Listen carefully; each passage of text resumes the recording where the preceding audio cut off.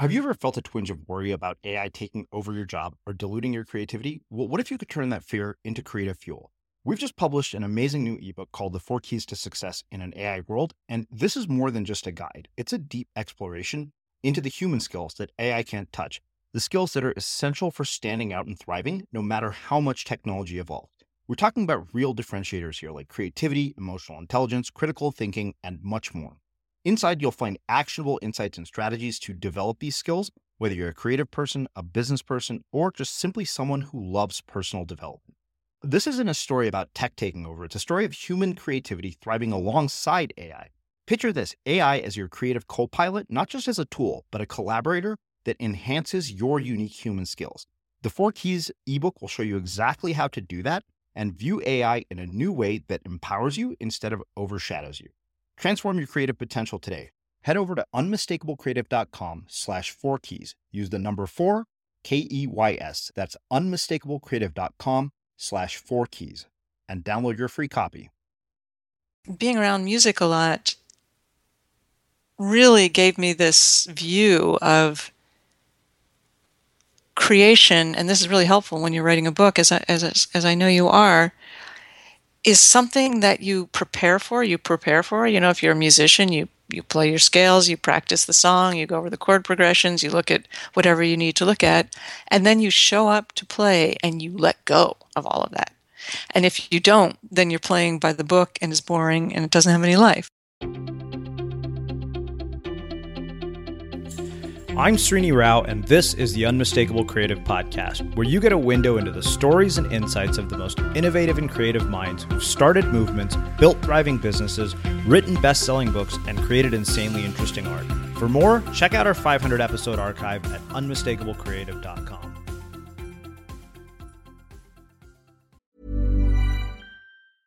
Hey, I'm Ryan Reynolds. At Mint Mobile, we like to do the opposite of what Big Wireless does. They charge you a lot.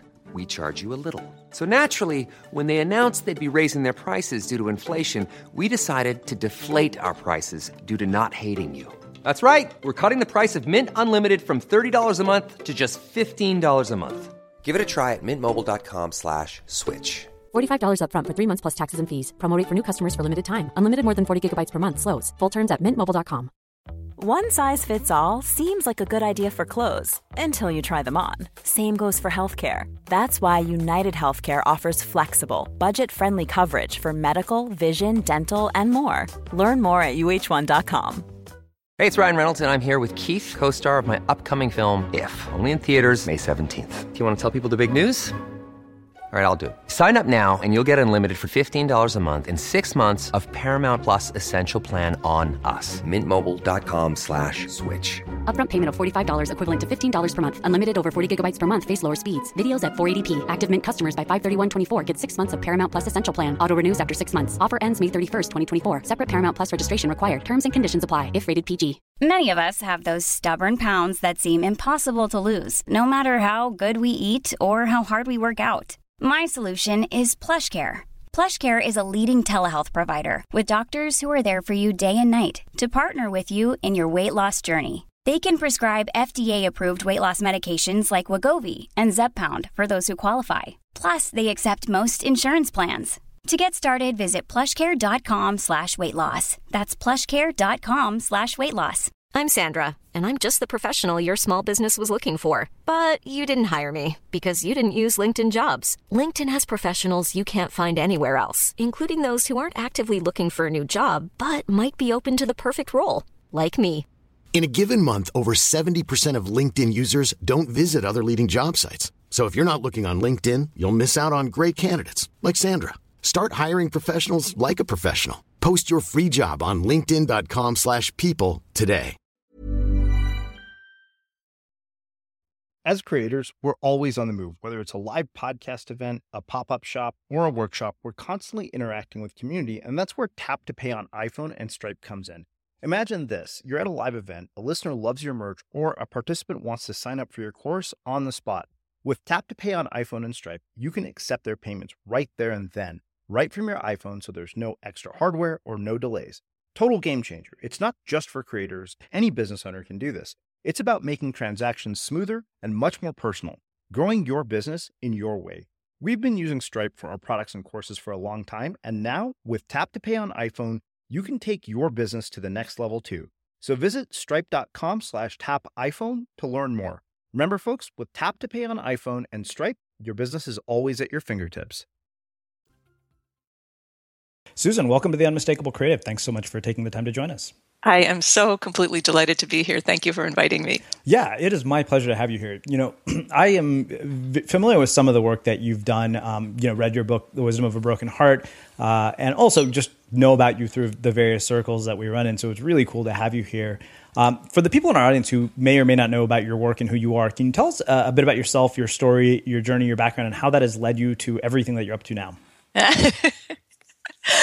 Yes, I will try to answer that very awesome question. Well, I am a writer.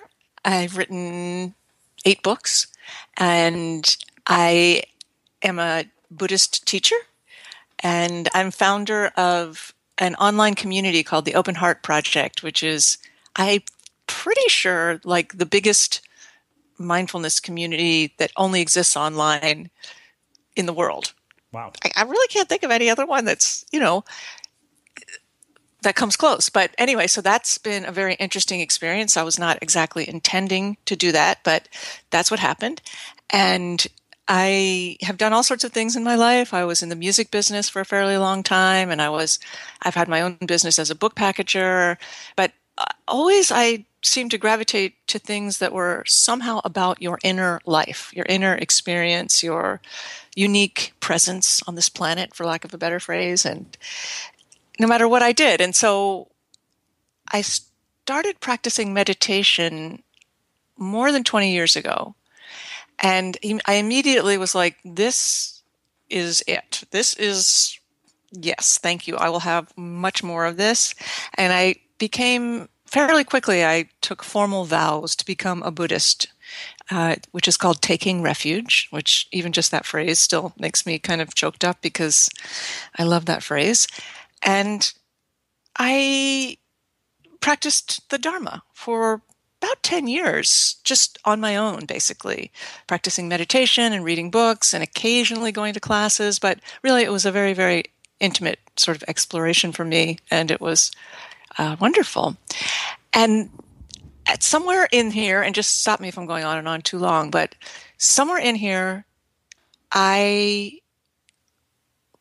my boyfriend and I were talked about getting married.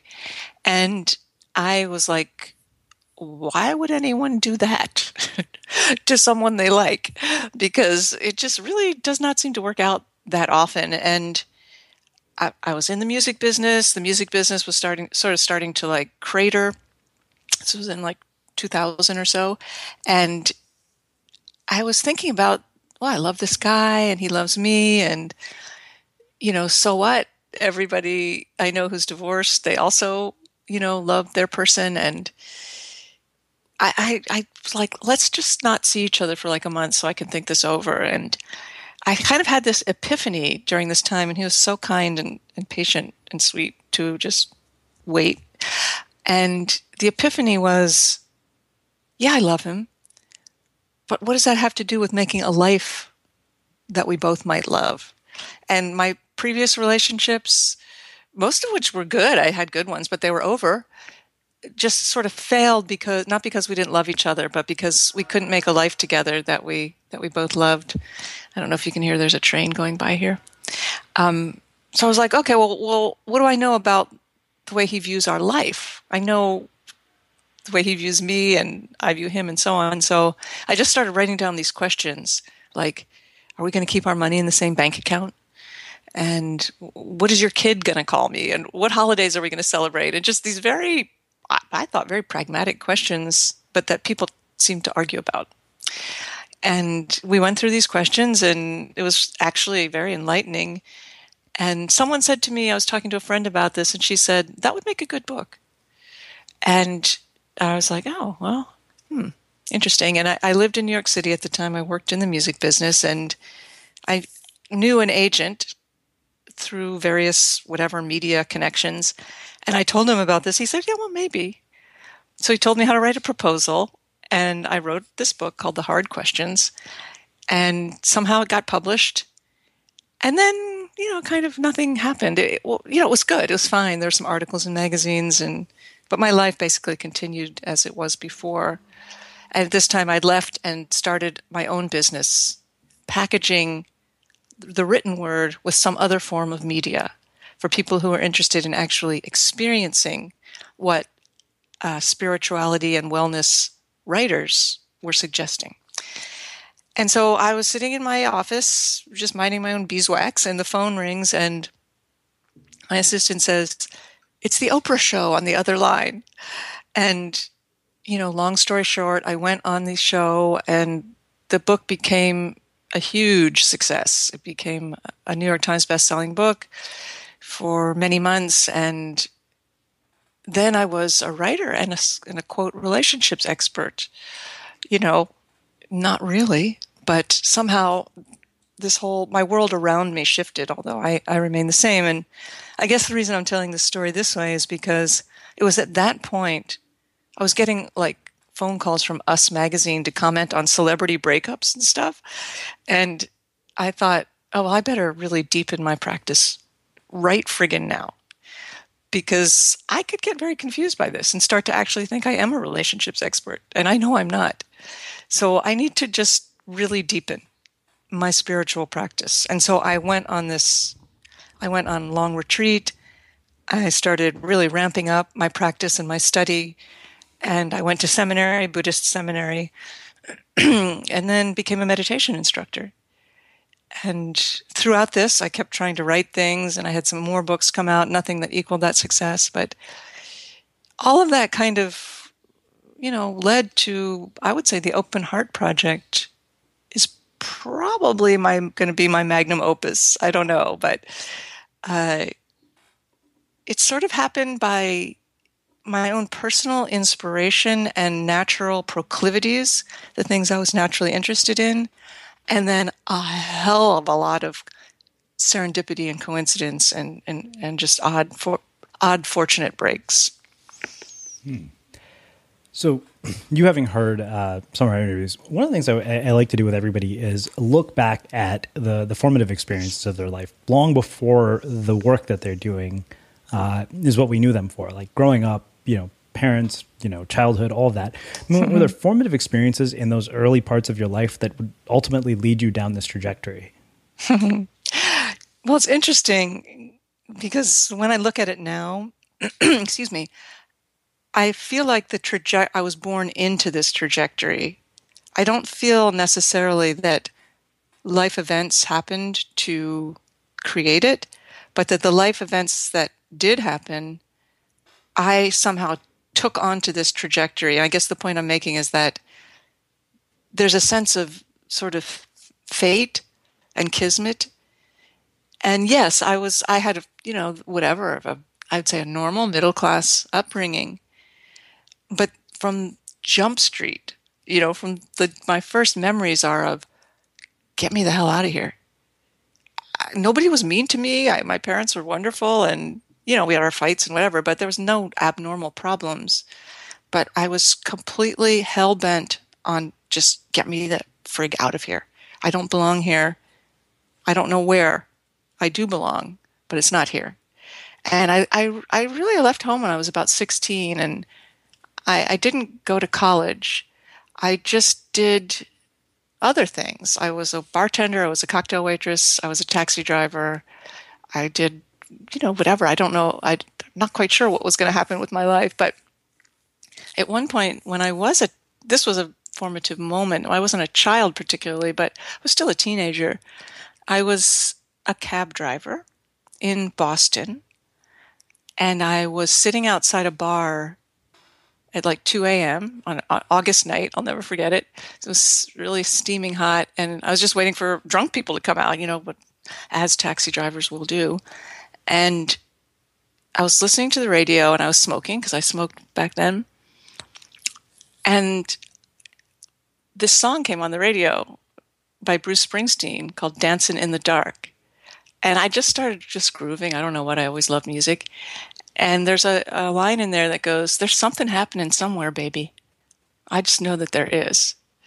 And the second I heard that, it was like, it's like something snapped in me. I was like, there's something happening somewhere.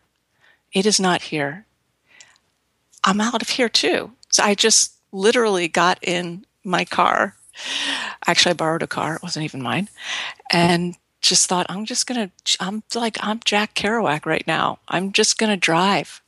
And I have a little bit of money, and I'll go visit friends, and I'll sleep on people's couches. And when I need to get a job, I'll get a job. And I'm just going to see what happens. It's out there. Something, somewhere. And so I drove around probably for a few months. I had some wild, awesome experiences. Had to ran myself out of certain places before I got in too much trouble. And then I knew I wanted to go to Austin, Texas, because I loved blues. And back then, this was like the mid-late 80s. I'm like, yeah, that's a great place. I want to go there.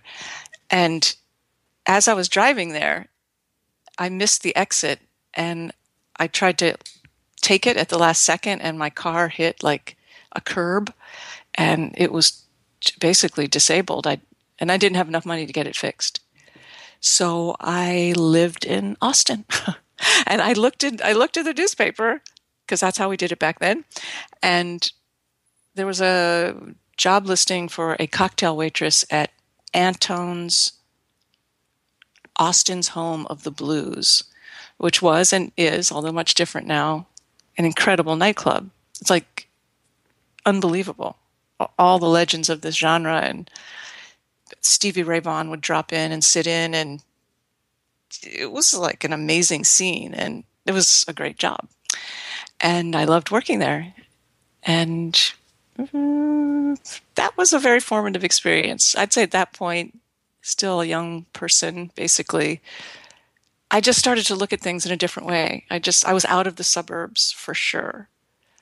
And music really, really changed my life. Okay, so I have a lot of questions about that.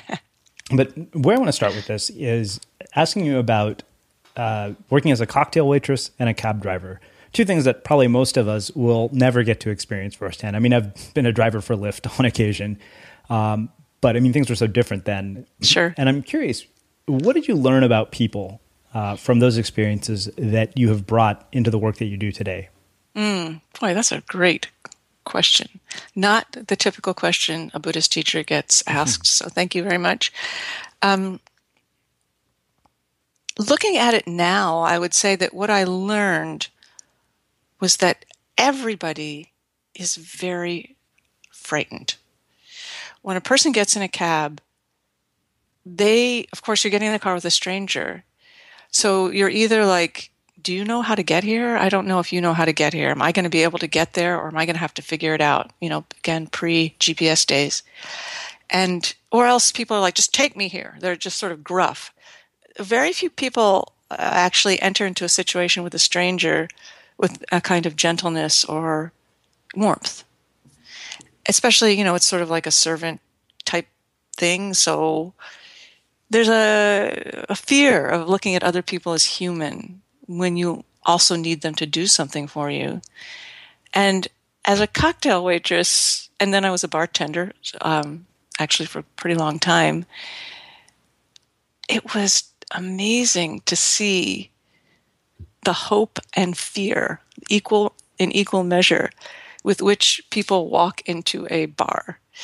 And how, as someone who's just trying to serve them drinks and get them to pay and so on, you just want to skirt both.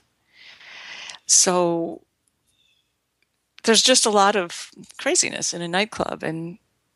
But basically, I'd say what I learned in both cases was how afraid everyone is and how much we're all trying to hide it. So earlier in the conversation, you mentioned that when you were younger, you felt like you didn't belong. And part of me wonders if every one of us feels that to some degree. Did you feel that way too? Yeah, I do still at moments. Like, I don't know that it's something that I've entirely shaken as an adult. And the question is how we start to find our sense of belonging in our lives. Boy, yeah. It's so true. Yeah, it takes so much self-trust. I wouldn't even say self-confidence, because that's too easy to misconstrue as some kind of certainty. But self-trust, trust in your instincts, trust in your inspiration, and trust in your way of doing things, because our world is like lousy with messages about how to be and how to become those things.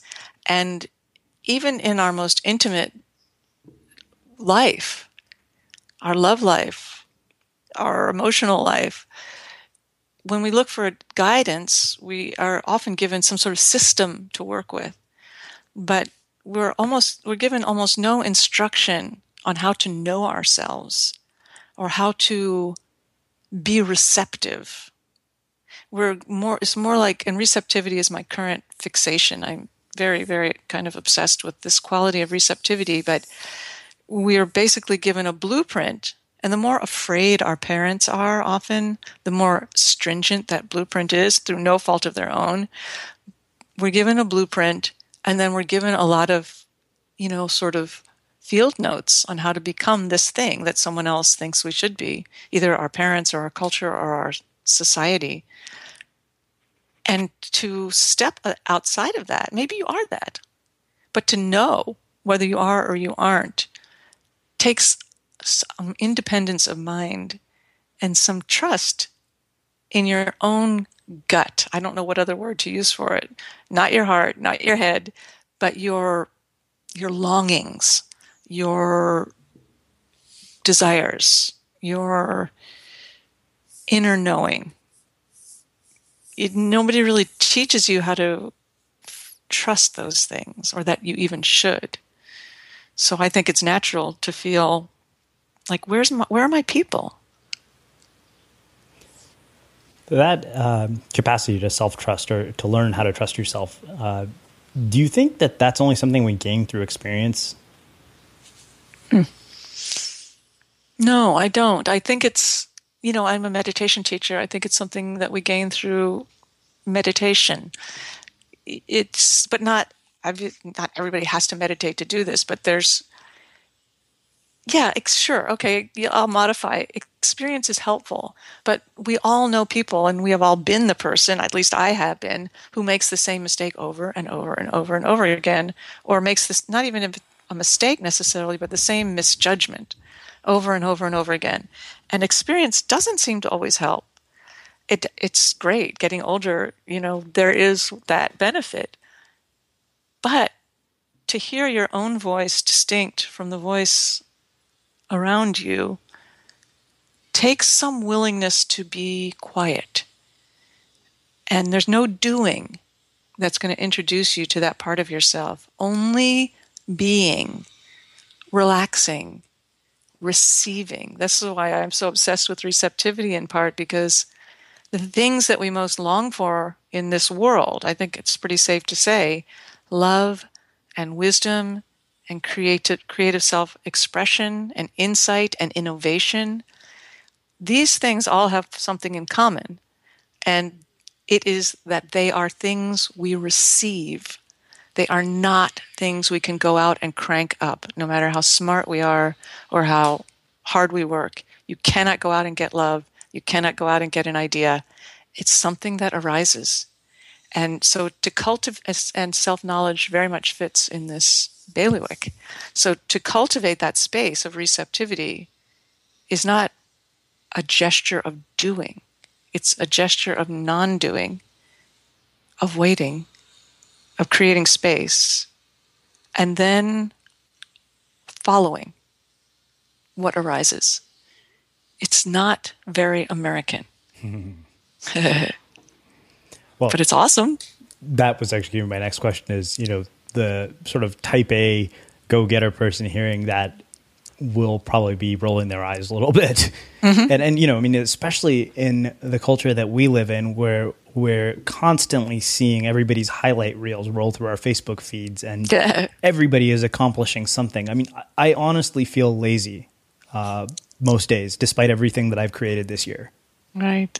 And that actually is I'm curious, how does this impact people whose lives are like that? Yeah. Well, I would say, try it.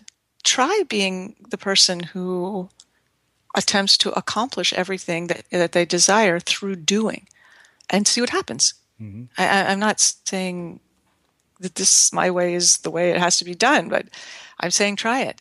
And I will also say that when I go out and teach, I talk continually to people who have taken that route and find that the things they want most are missing when they get to the destination. And those, where is my energy? Where is my inspiration? Where is my joy? Where is my, happiness with my life? It does not happen through getting to a destination. I know it's sounding all weird and zen and stuff, but I'm just speaking from experience. I'm not telling you something, theoretical. Mm-hmm. So also, in our world of the things that we want to accomplish, everyone in the world is starting a business, and that's awesome. I totally loved the entrepreneur, solopreneur, just creative self-expression thing. I mean, I'm in it. I do it myself. But the qualities that are valued are things like the ability to innovate fast, the ability to execute with others seamlessly and then let go and move on, and the ability, once you get to a certain size, to create culture. Those things do not respond to an atmosphere of speed and fear. They just don't. They go look for someone else to visit. So innovation and, communication and execution don't happen in an environment of anxiety. They just don't.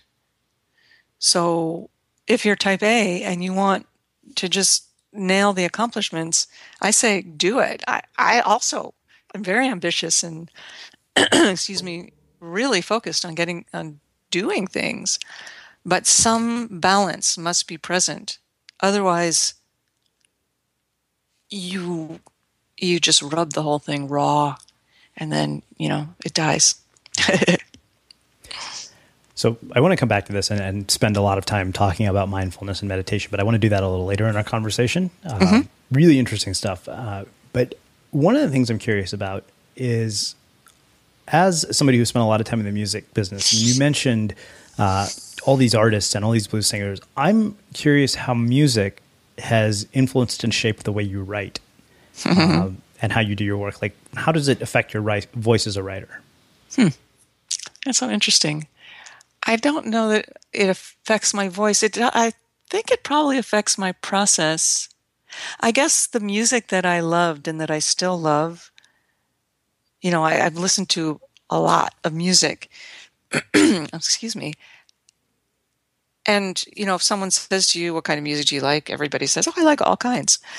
But I would say I like good music. I like good music. That's the only thing I'm interested in. And what to me is good is something that is real, something that is felt by the musician in the playing or in the construction. So whether it's live or electronic or, whatever kind of music it is, there's some human presence in the music that I love that is palpable. And again, it doesn't have to be even played by humans, but still there's some sense of the creator.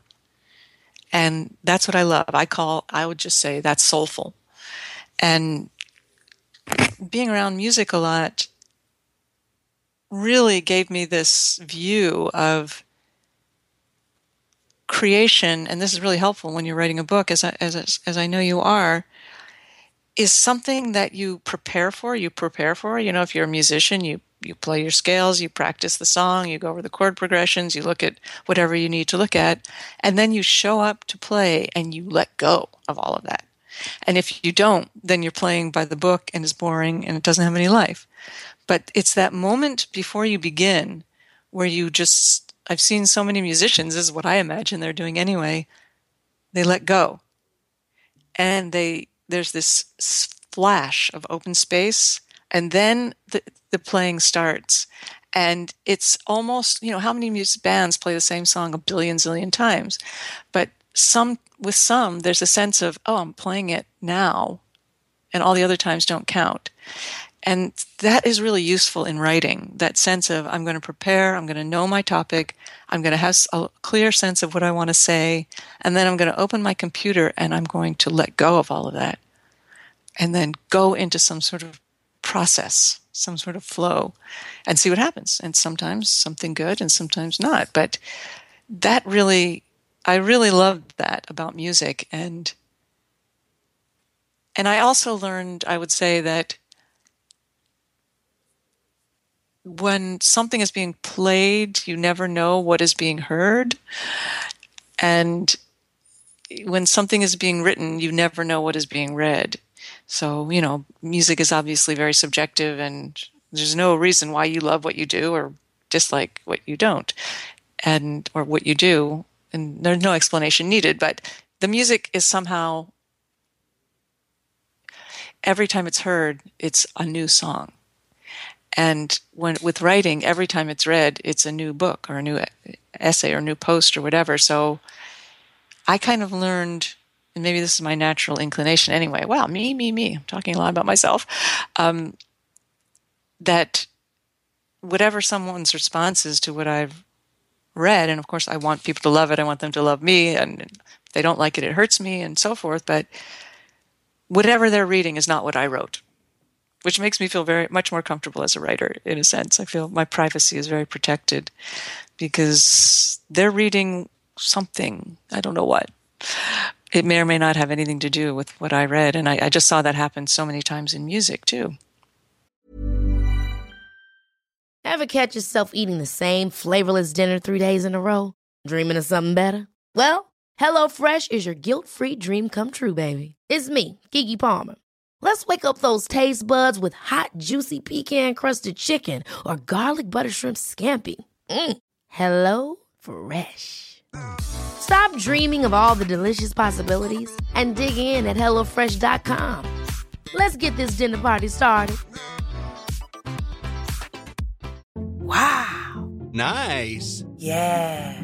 What you're hearing are the sounds of people everywhere putting on Bombas socks, underwear, and T-shirts made from absurdly soft materials that feel like plush clouds.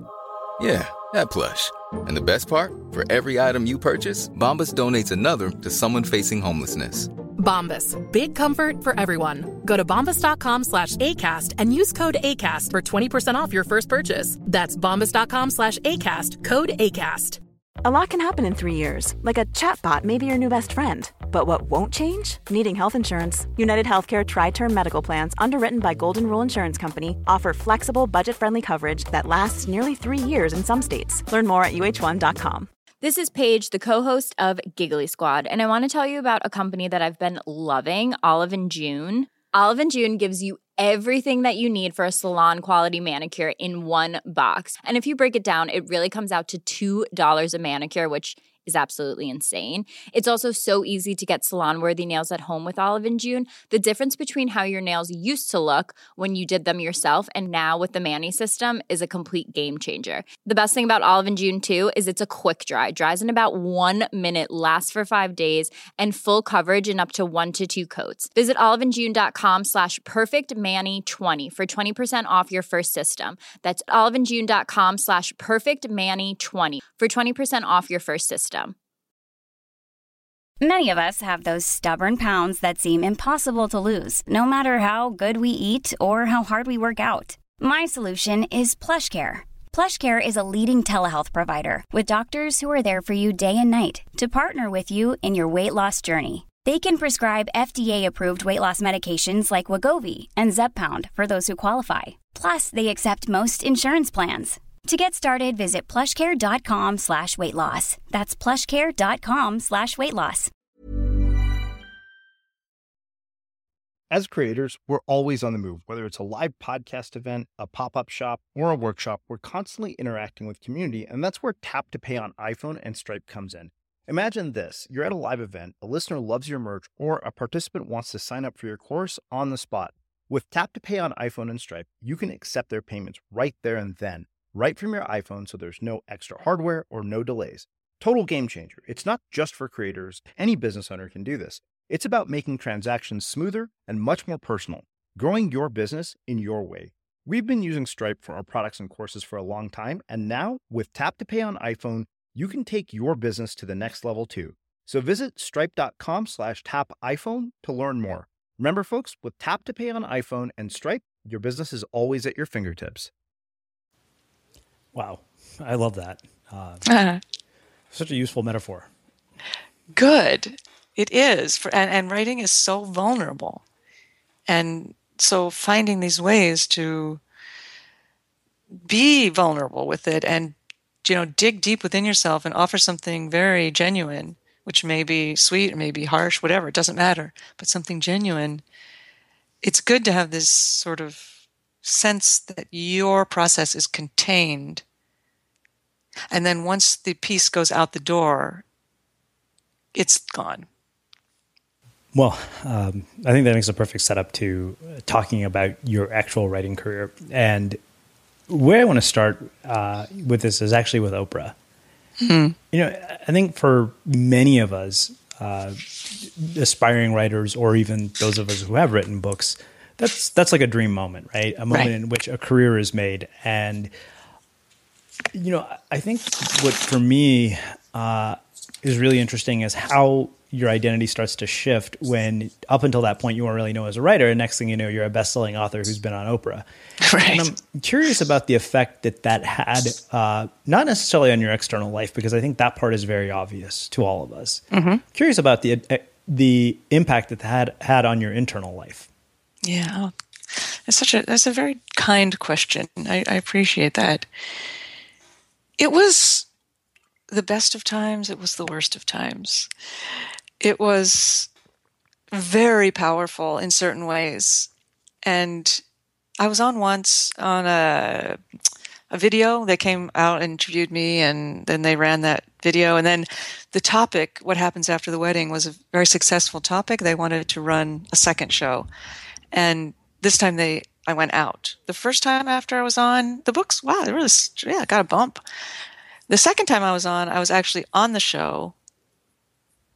And then it immediately was number 2 on the New York Times bestseller list on like the most, the heaviest load list. And but this is not your question, but there were other authors on the show too. And their books did not become giant successes. And it's not because my book was better or I was more awesome interview than they were. It's because of the way the book was presented. It was almost like an infomercial because they had couples on who had asked the questions. And then I was on with Oprah and the couples, and it was like they were acting out the book. So it really showed what the book was, and it also, my book was very easy to understand. The hard questions, 100 essential questions to ask before you say I do. No one's going to go, I wonder what that book is about. So, it was very clear. It had served a particular purpose at a particular moment in someone's life. And here's Oprah saying, everybody read this. She literally said that and held up the book, and I almost fainted. And then couples actually talking about their experience working with the book. It was super intense for me. And I'm sitting there going, I just wrote a list of questions to ask my boyfriend. How the hell did I get here? And I'm not being disingenuous. It was a very surreal moment. And it was being carried by fame. And I will tell you that it was one of the most positive experiences I've ever had, not for the obvious reasons that you allude to, like more money and more opportunities and phone calls from Us Magazine to talk about Nicole and Tom breaking up. I actually got that call. That was unbelievable. But I felt affirmed, like in this deep, deep way that I had never felt before, because I was kind of a screw up. I mean, I was a very bad student. I flunked 8th grade. I barely graduated high school. I did not go to college. and it's not because I tried. It's not because I didn't try. I did try. I just don't have that kind of brain, which took me many, many, many years to figure out. And then suddenly here I am, and I get to call my parents and say, Mom and Dad, guess what? My book is going to be a New York Times bestselling book. And they were so proud of me. It was incredibly gratifying and one of the best moments of my life. And that sense of being affirmed by the world lasted to this day. It was a very pivotal moment in my life. And then the shit hit the friggin' fan. And I got offered huge money for an advance. And this was back in the day when big money was big money. And now there's still big advances, but back then the money was just like people were flinging it around. And the next book tanked. And I had never written a book before this first one. And now here's like lots of money being offered to me. And I have to write this other book. And I have no one to blame but myself. But I did make the wrong choice based on poor advice that I didn't have the capacity to recognize it as poor advice. And I wrote the wrong book, and it was published by the wrong publisher, and it was published in the wrong way. And then everyone was really mad at me. And I was so sad and so lost. It took me years to get over that. Years. I didn't write anything for a long time. And then, the next book I wrote, the advance was, I don't know what, 1/100th of the previous advance. I don't know. I'm not good at percentages, but much less, let's say. And I remember feeling like, oh, is this how much I'm worth?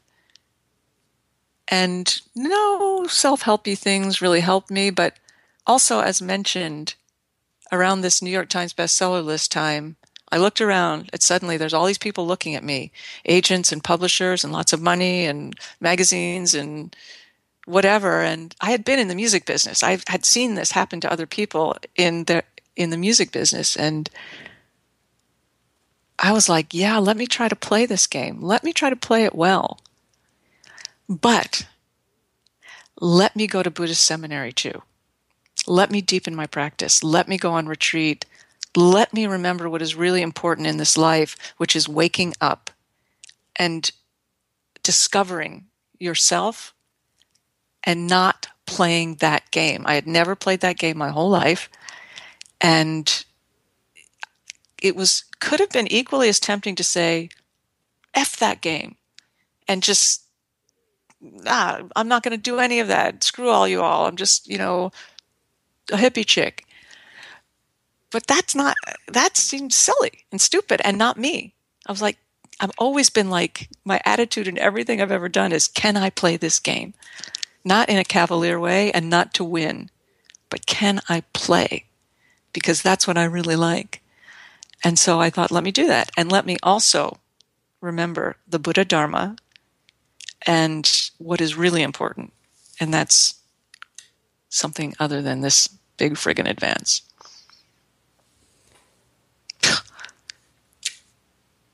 Why do you think that the positive affirmation doesn't last for certain people? And why do they go into a tailspin after something like that? Yeah, it's a good question. Well, it's a really intense ride. And all your life you think, if only I can get on that ride and reach the top, then I will be safe, or I won't have anything to worry about, everything will be cool. And that's never true. Ever. The ride continues, my friends. And it's always going up and always going down. And there is no point at which your life ever stabilizes. There's no point at which your relationship ever stabilizes. There's no point at which your profession ever stabilizes. It never stabilizes. So it's quite surprising to find that out. And there's some sense of when you believe the affirmation came from out there, then naturally when it's withdrawn, your sense of being affirmed goes with it. And that happened to me too. But there was a moment in the whole experience where I'm like, this is never going away, this sense of being affirmed. And also, again, I'd been in the music business, so I'd seen the ride. It wasn't like a surprise, although it was a shock, internally, but I wasn't confused about what public acclaim meant in terms of one's art. But I also think,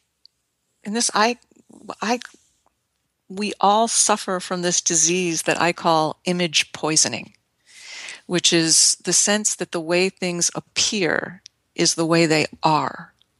And we all have image poisoning. And we think, if I look this happy, I'm happy. If I look successful, I'm successful.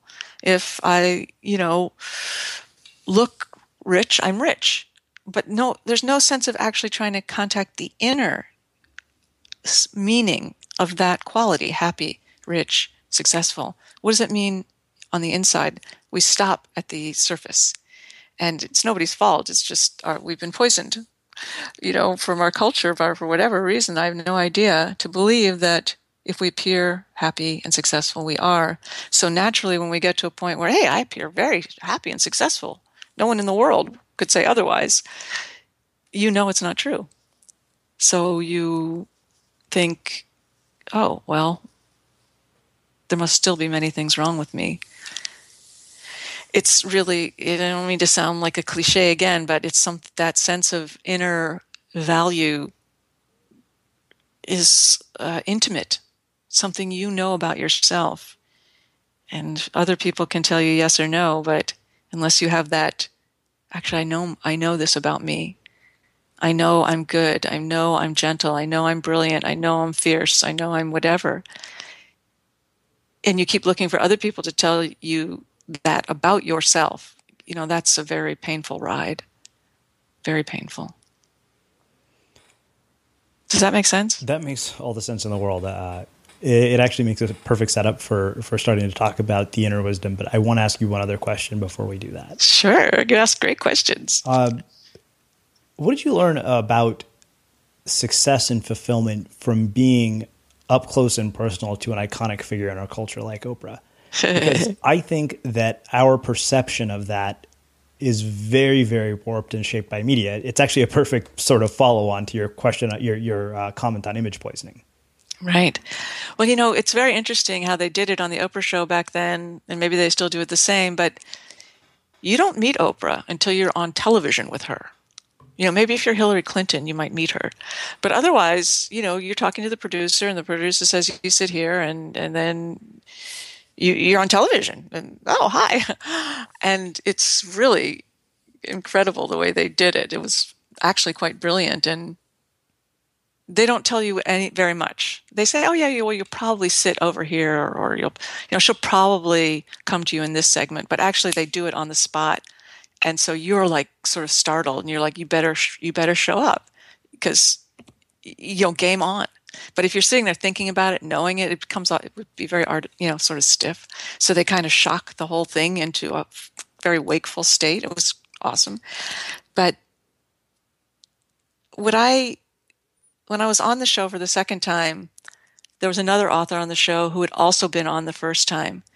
And she did great when it was just her and Oprah. And I was like, wow, it was both first books for both of us. I'm like, wow, you did a great job. How did you do that? And she said, well, I was really nervous. But then when I sat in front of her and looked at her, I just knew that it's like I'm in a jet that's going 1,000,000 miles an hour, and I have the best pilot in the world flying it. And all I have to do is relax. And that was killer advice. And I took that to heart. And when I sat there with her, I looked at her and I was like, yeah, I don't know who this person is. I have no sense of who she is. But she's really good at this. And I don't mean that in a superficial way. I mean, she's so focused on what she's doing. I don't know what that is. I know I'm part of it in this particular case, but she's got her eye on something and she's going, and I'm just going to go too. And it was a great experience. And I remember at one point, I don't know what happened. I said something that made her laugh, and we were sitting close to each other, and she laughed so hard, she sort of leaned over and like put her until like her head was like in my lap, and she was laughing. And I was like, oh, dude, Oprah's head is in my lap. This is it's so crazy. And it was fun. It was totally fun. It was really fun. But do I know anything about her or who she is? No. But did she handle me and her job and our topic? Oh, yeah, she was awesome. She's fucking great. Oh, excuse my language. Wow. Well, let's shift gears a little bit. Okay. And let's start talking specifically about meditation. I mean, I think that in a lot of ways, I feel it's misunderstood in our culture. It's something that I don't think even I have, as a host who's had other people talk about it, have really done justice to, and I'm hoping maybe to fix that with you. I mean, how do we start to bring about this inner wisdom in our life through a meditation practice? Is it, I think, the idea that we're going to go on retreats and sit in Buddhist gardens and all this stuff. Right. I think that somehow we culturally associate with meditation is not realistic, Sure, but I also know not. that that's not truly how it works, just from having been exposed to a few people. So I'd like to do a deeper dive into how we can bring this into our lives in a way that is useful. Yeah. Well, I think the first thing to recognize is that meditation is not a life hack. It's just not going to hack anything. It's not a self-help technique. It's not a self-improvement method. It's not even a way to become more peaceful. It's a lot more than that. And everybody comes to meditation with an agenda, of course. Nobody's like, hey, everything in my life is perfect. I think I'll add meditation. We all come to it because there's some pain. There's something we want to fix. There's something some grief, some sorrow, some loss, some anger, something. So that's cool. And now some people come to it because they want to be a better leader or they want to be more creative. That's also completely cool. However, those agendas must be checked at the door once the practice begins, because the practice itself is extremely simple. And when we try to apply our agendas to it, is it working, or I'm not getting better? Maybe I'm doing it wrong. The magic of the practice drains. And when I say the magic, what I mean is meditation is often called the practice of mindfulness. And that is very great. That's accurate. That is a good description word for it. However, it is only 50% of the truth of the story. So in meditation, you place your attention on the breath. I'm talking about the traditional practice. And when your mind strays, I wonder what's for lunch, or I wonder if I have cancer, or I wonder, if my ideas are going to work out, no problem. You just let go and come back to the breath. You don't try to stop thinking. There's no clearing the mind of thought. There's no thinking positive thoughts. There's just thinking. But I'm focused on breath. And when my attention strays, I'm going to gently and I notice that, I'm going to let go, and I'm going to come back to the breath. Breath, breath, breath. That is the mindfulness piece. And it speaks to the qualities of concentration and focus and precision. And the notion of your mind being in the same place as your body. Because often they're going in two different directions. Your body lies down to sleep and your mind starts answering email and so on. We all know what that's like. That's how we spend 99% of our time, with some kind of mind-body split. And when you place your attention on the breath, you are doing what meditation instructors say, synchronizing mind and body.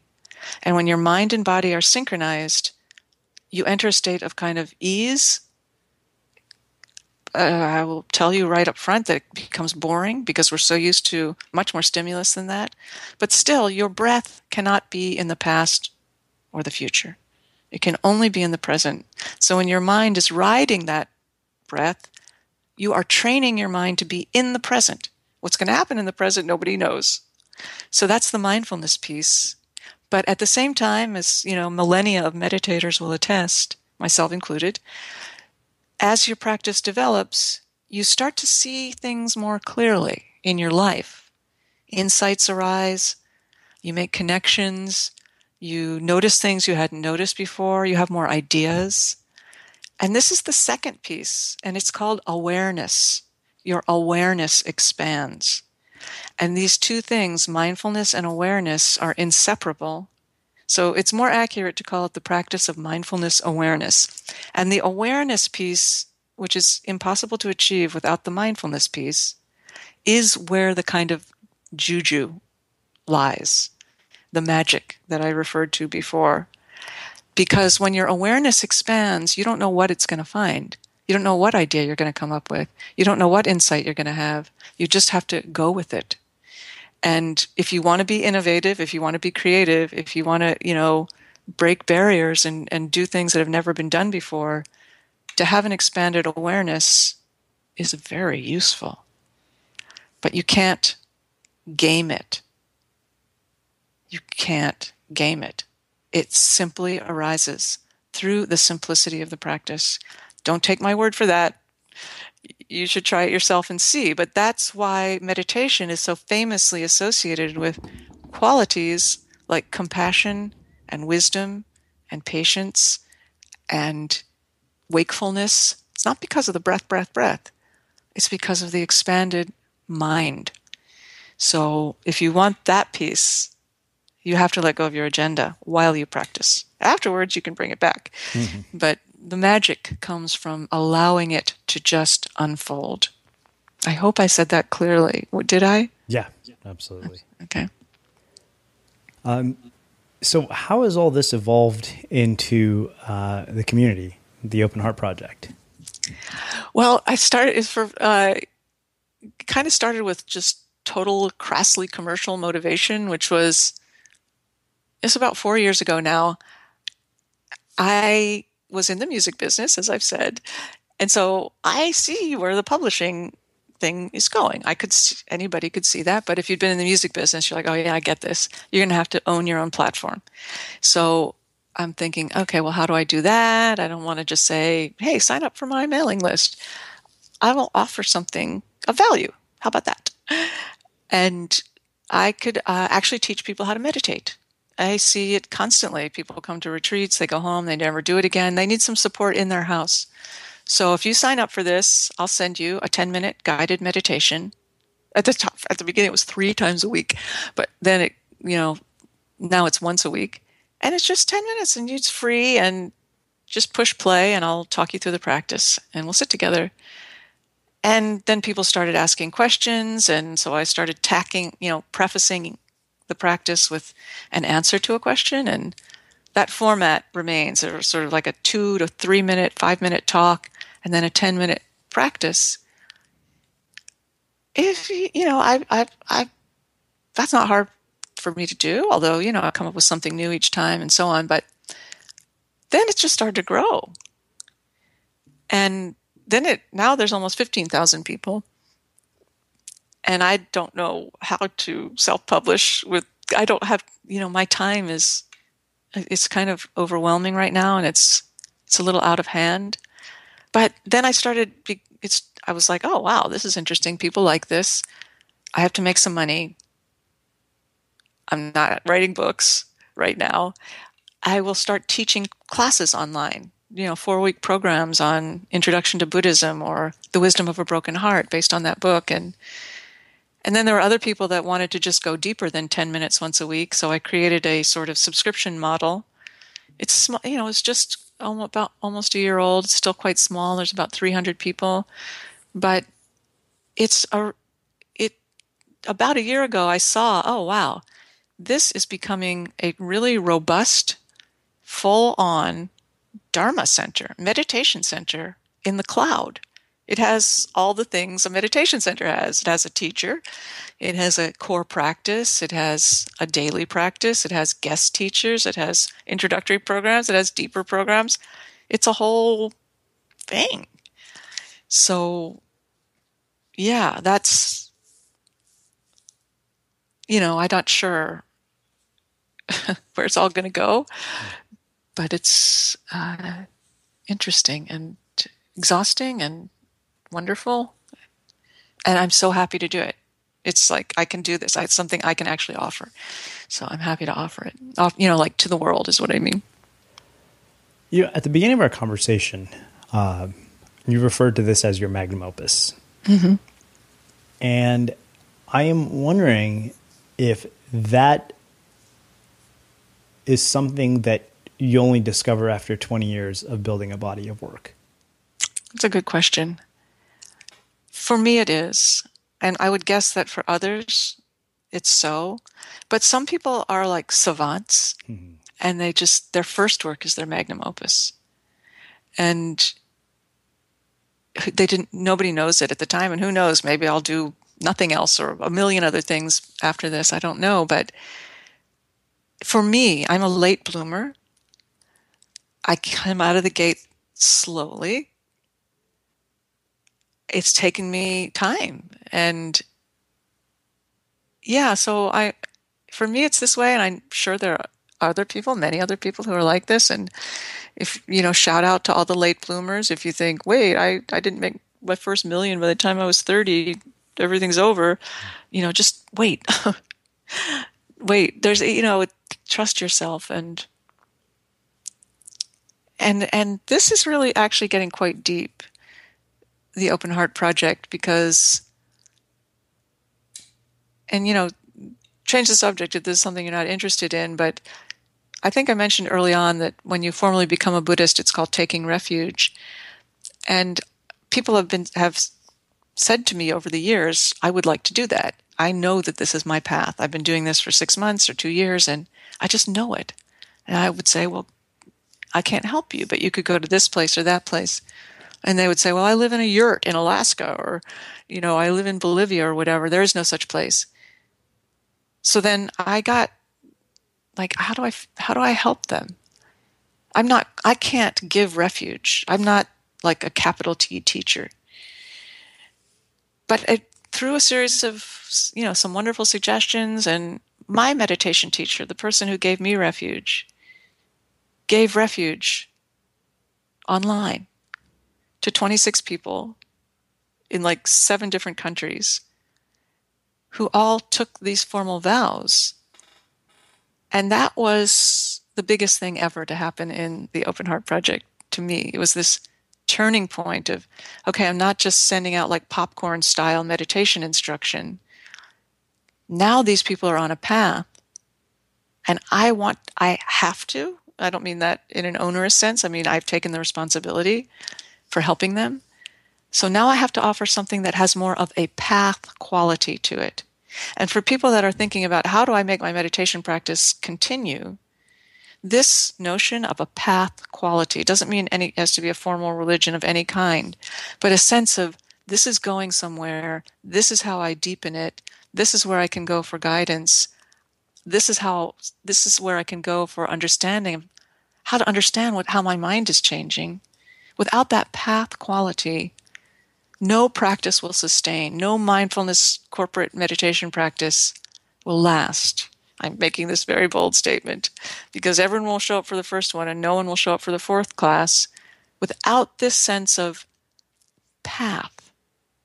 So right now for me, my personal work, my creative focus is on, how do I create a path in the cloud that is genuine and rooted in tradition, because I'm super traditional when it comes to the practice of Buddhism, that functions in the ether.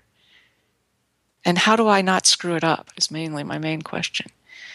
And so I'm very inspired to play that out. I sort of went on a ramble. I hope that's okay. Well, this has been amazing. Really? Yeah. How so? It's just been very thought-provoking. To me, it's one of those conversations I will probably have to go back to more than a couple of times to get everything packed into it. And I like conversations like that a lot. Good. I do too. And yeah, we're looking for quick fixes, and sometimes there are quick fixes. But for many things, there aren't. But a deeper, more soulful, more gratifying exploration is required and possible. And there's so much wisdom coming to us now in the West on how to have an inner life. And we're so lucky to be living at this time when these teachings are becoming available. So really lucky. One last question for you. Yes. This is how yes. we finish every interview. Okay. What do you think it is that makes somebody or something unmistakable? Authenticity. There's no question. Genuineness. And genuineness means a person who is connected to their inner experience and allowing it to animate them, whether it's good, bad, or ugly. So without question, it's this quality of authentic presence. Well, Susan, this has been beautiful. I really appreciate you taking the time to join us and share your story and your journey and your insights with our listeners. Well, you're awesome. I really, really appreciate it. I'm so happy to you have an amazing community, and your interviews are really fantastic. And I'm just happy to be a part of the posse right now. Awesome. And for everybody listening, we will wrap the show with that. Wednesday on The Unmistakable Creative.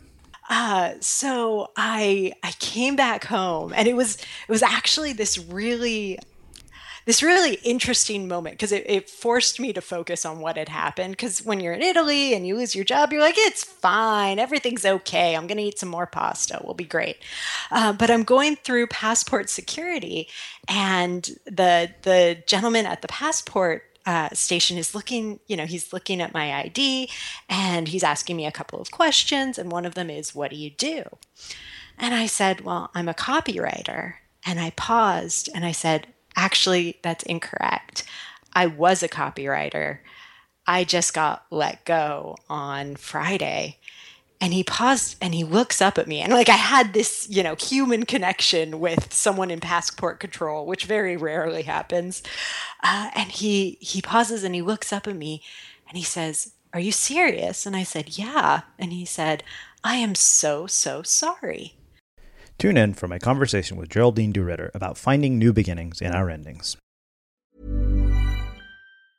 Hey, it's Paige DeSorbo from Giggly Squad. High quality fashion without the price tag. Say hello to Quince. I'm snagging high-end essentials like cozy cashmere sweaters, sleek leather jackets, fine jewelry, and so much more. With Quince being 50 to 80% less than similar brands. And they partner with factories that prioritize safe, ethical, and responsible manufacturing. I love that. Luxury quality within reach. Go to quince.com/style to get free shipping and 365-day returns on your next order. Quince.com/style. Hold up. What was that? Boring. No flavor. That was as bad as those leftovers you ate all week. Keke Palmer here. And it's time to say hello to something fresh and guilt-free. Hello Fresh. Jazz up dinner with pecan-crusted chicken or garlic butter shrimp scampi. Now that's music to my mouth. Hello Fresh. Let's get this dinner party started. Discover all the delicious possibilities at HelloFresh.com. Have you ever felt a twinge of worry about AI taking over your job or diluting your creativity? Well, what if you could turn that fear into creative fuel? We've just published an amazing new ebook called The 4 Keys to Success in an AI World, and this is more than just a guide. It's a deep exploration into the human skills that AI can't touch, the skills that are essential for standing out and thriving, no matter how much technology evolved. We're talking about real differentiators here, like creativity, emotional intelligence, critical thinking, and much more. Inside, you'll find actionable insights and strategies to develop these skills, whether you're a creative person, a business person, or just simply someone who loves personal development. This isn't a story about tech taking over. It's a story of human creativity thriving alongside AI. Picture this, AI as your creative co-pilot, not just as a tool, but a collaborator that enhances your unique human skills. The 4 Keys ebook will show you exactly how to do that and view AI in a new way that empowers you instead of overshadows you. Transform your creative potential today. Head over to unmistakablecreative.com/4keys. Use the number 4, KEYS. That's unmistakablecreative.com/4keys and download your free copy.